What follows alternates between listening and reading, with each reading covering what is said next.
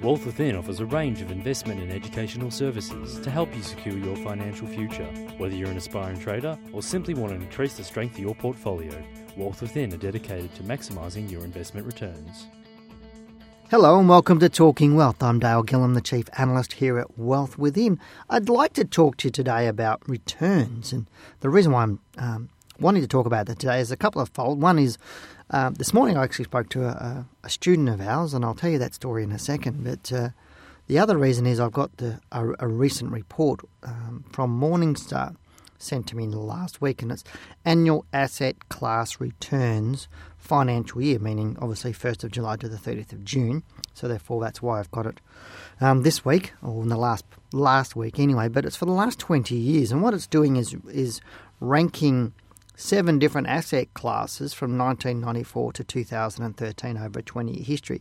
So the asset classes are cash, Australian fixed interest, international fixed interest and hedged, well that's what it says, Australian listed property, Australian equity, small caps and international equity.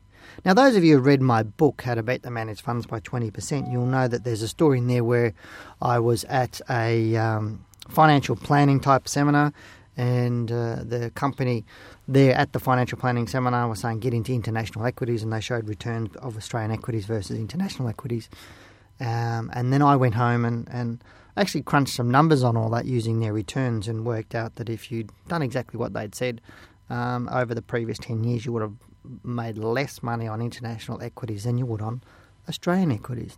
So when I looked at this report, it looks like they call it a checkerboard basically, but it's just a massive colours and numbers, etc. But really what the report says, it really sort of backs up what I was talking about in my book.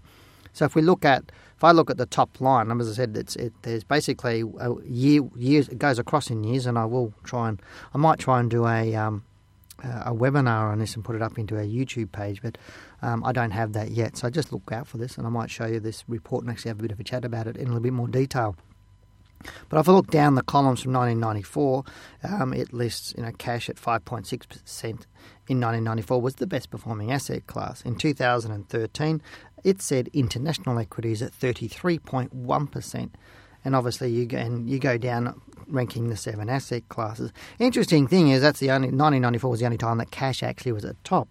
Even in the more recent GFC, that we'd not seen cash be up the top. And in fact, cash, if I look across there, the highest ranking that cash has had since then was 2007, 2008, where was third on the list. And then in 2011, which was also third on the list. And pretty much all of those times, Australian equities outranked cash. In terms of 2007, cash was 6.7 and Australian equities were 16.1.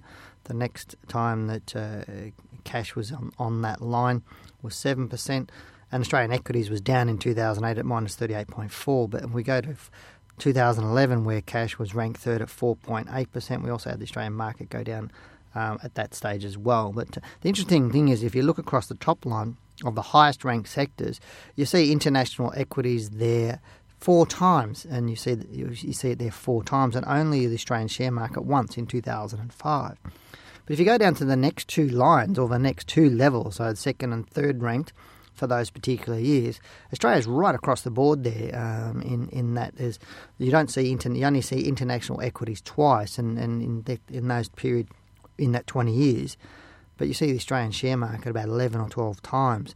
But when you go down to the bottom of the lowest ranked sector in those 20 years, you see international equities all over the place again. So what it's doing is whilst I'm probably being a little bit cryptic in what I'm talking about, because you can't see what I'm talking about, what it's doing is really confirming what I talked about in my book, that just because an asset class rises a lot doesn't mean it's the best asset class for you to be in, because I always talk about it, what you do not lose determines how much you make. And just getting into a market or getting into a stock and making 30 or 50 or 60% or 100% in 1 year doesn't necessarily make a good investment, because if the next year it halves in price or goes down 100%, then that makes it a bad investment. And this is where the volatility, you need to look at it. So what this is proving to me is the Australian share market is less volatile than other markets. So it's always not about what you make on any 1 year, and that's why I keep talking about with my traders that I'm teaching. And I put out in my information, my book, or whatever I'm putting out. It's what you do not lose that determines how much you make. And so by getting into an asset class that performed last year, which is what a lot of the amateurs do or the unprofessional do, they see how, the small ordinaries or the small cap shares, went 20, 30, 50% last year. So then they jump into them this year thinking they're going to get those sorts of returns. But generally the next year they tank. For example, in 2010, the small caps actually made 13.1%, while the Australian share market was really going sideways and nowhere. And yet the next year, the same small ordinaries were down 21.4%. So I just wonder why people didn't make much money. The following 2 years, so it was the lowest ranked class in 2011 at minus 21.4%. 2012 it was second last at 6.6%, and 2013 it was minus 5.3%. After having two very good years in 2009 and 2010. So people using that sector would have been losing the money that they made in the previous 2 years. Now that leads me into my story of this lady that I spoke to this morning. She happened to ring in. She's one of our students, and I just happened to pick up the phone and have a chat to her, and she wanted to talk to me about something, or us about something to do with her course. And she works for one of those tax agents, I forget what it's called again, ones you go into, they have a shop front. And she works for one of those tax agents. She had a gentleman come in to her the other day on the Saturday, and he was looking to get obviously the tax return done, but looking to get a write-off for some interest he'd paid. He'd withdraw some money on his housing loan to put into what I would only call a speculative share. She'd never heard of it before. I'd never heard of it before. And it was a share that he bought for less than 1 cent, or around 1 cent. And the reason why he bought it, because he said his mate or his friend said it was going to double in price. And she went, oh, it's great. How long have you owned it? The answer was he's owned it for 2 years, and yet he pulled out $100,000 out of his housing loan at more than 6% or 6-7% or whatever you're paying on the housing loan, and only to see his position halve in price. It's worth $50,000. Now, he couldn't see that there's anything wrong with all of that, because he just said, well, I haven't lost any money because I've still got the shares. And he'd been going sideways and down for 2 years. And then when she said to him, well, you really do need to know what you're doing, etc., etc. She says, I'm doing this course. It's the tuition fee $6,000 that would teach you how to do this better. And he goes, no, I'm not interested in that. It's too expensive. And then I said to her, well, that's interesting, because he would have paid $6,000 just in interest in the last 12 months. And she said, yes, you're correct. He paid more than $6,000 in interest in the last 12 months. And he's done that with the luxury, or that he's had the privilege of losing $50,000 and it costing him $6,000 on top of that.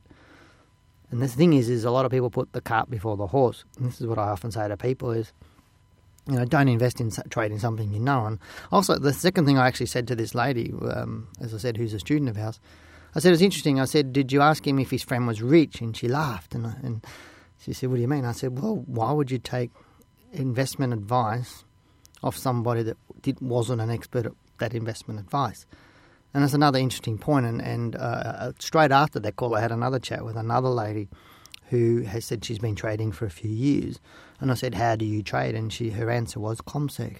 And I said, well, what do you mean? And she goes, I use some technical analysis and et cetera, et cetera. And I said, so how have you learnt that? I've just read some books. I said, how are you trading? She said, very average, up and down. And that was interesting. So 2 calls in a row, and there's another lady who's uneducated. And I said to her, okay, so you've seen our course over 12 months ago. You came to our website over 12 months ago, and you looked at our course. And she said, oh yeah, I don't have time. Maybe when I retire, I have time. And I said, so how do you trade? When do you trade? On how much do you trade? She goes, I trade every day. I said, interesting. So you would spend more than 2 hours a day trading? She goes, yes. I said, and you can't afford 1 hour a day to learn how to do it even better, to make more money? And the thing is as I mentioned to a lot of our students who attended our Art of Trading workshop in May, I said a lot of people trade not to lose rather than to win. And both of those people, in terms of the lady that I met to talk to today, or in terms of who was the trader, and also the gentleman that visited the tax consultant, both of them are playing to lose or not to win, in terms of they're doing things that are opposite to what they should be actually doing. Because at the end of the day, the share market is there and it will be trading all the time. But the thing is some people don't want to take the time to get the understanding and the knowledge to actually do it better. So they're thinking they're delaying making more money by stopping trading and actually doing a course to learn how to do it better. But what you're actually doing is the opposite, of actually speeding up the process, because the time it takes you to read books and go to seminars, etc., to try and get the knowledge and the skill to do it is generally 4 and 5 times longer than it is to do our course and actually start trading profitably while doing it. And it's quite hard for me to say that to a lot of people, because they go, well, now you're only saying that because you educate people. And no, I'm not, because the reason why I'm saying it is because it's actually true, is that if you start off the right way, and there's a saying that I mentioned to some of our students on a forum only a couple of weeks ago that I was with our students, and I said, what an uneducated man does in the end, a wise man does in the beginning. And I'll leave you with that. I'm Dale Gillham, the Chief Analyst here at Wealth Within. You've been listening to Talking Wealth. Take care and have a great week.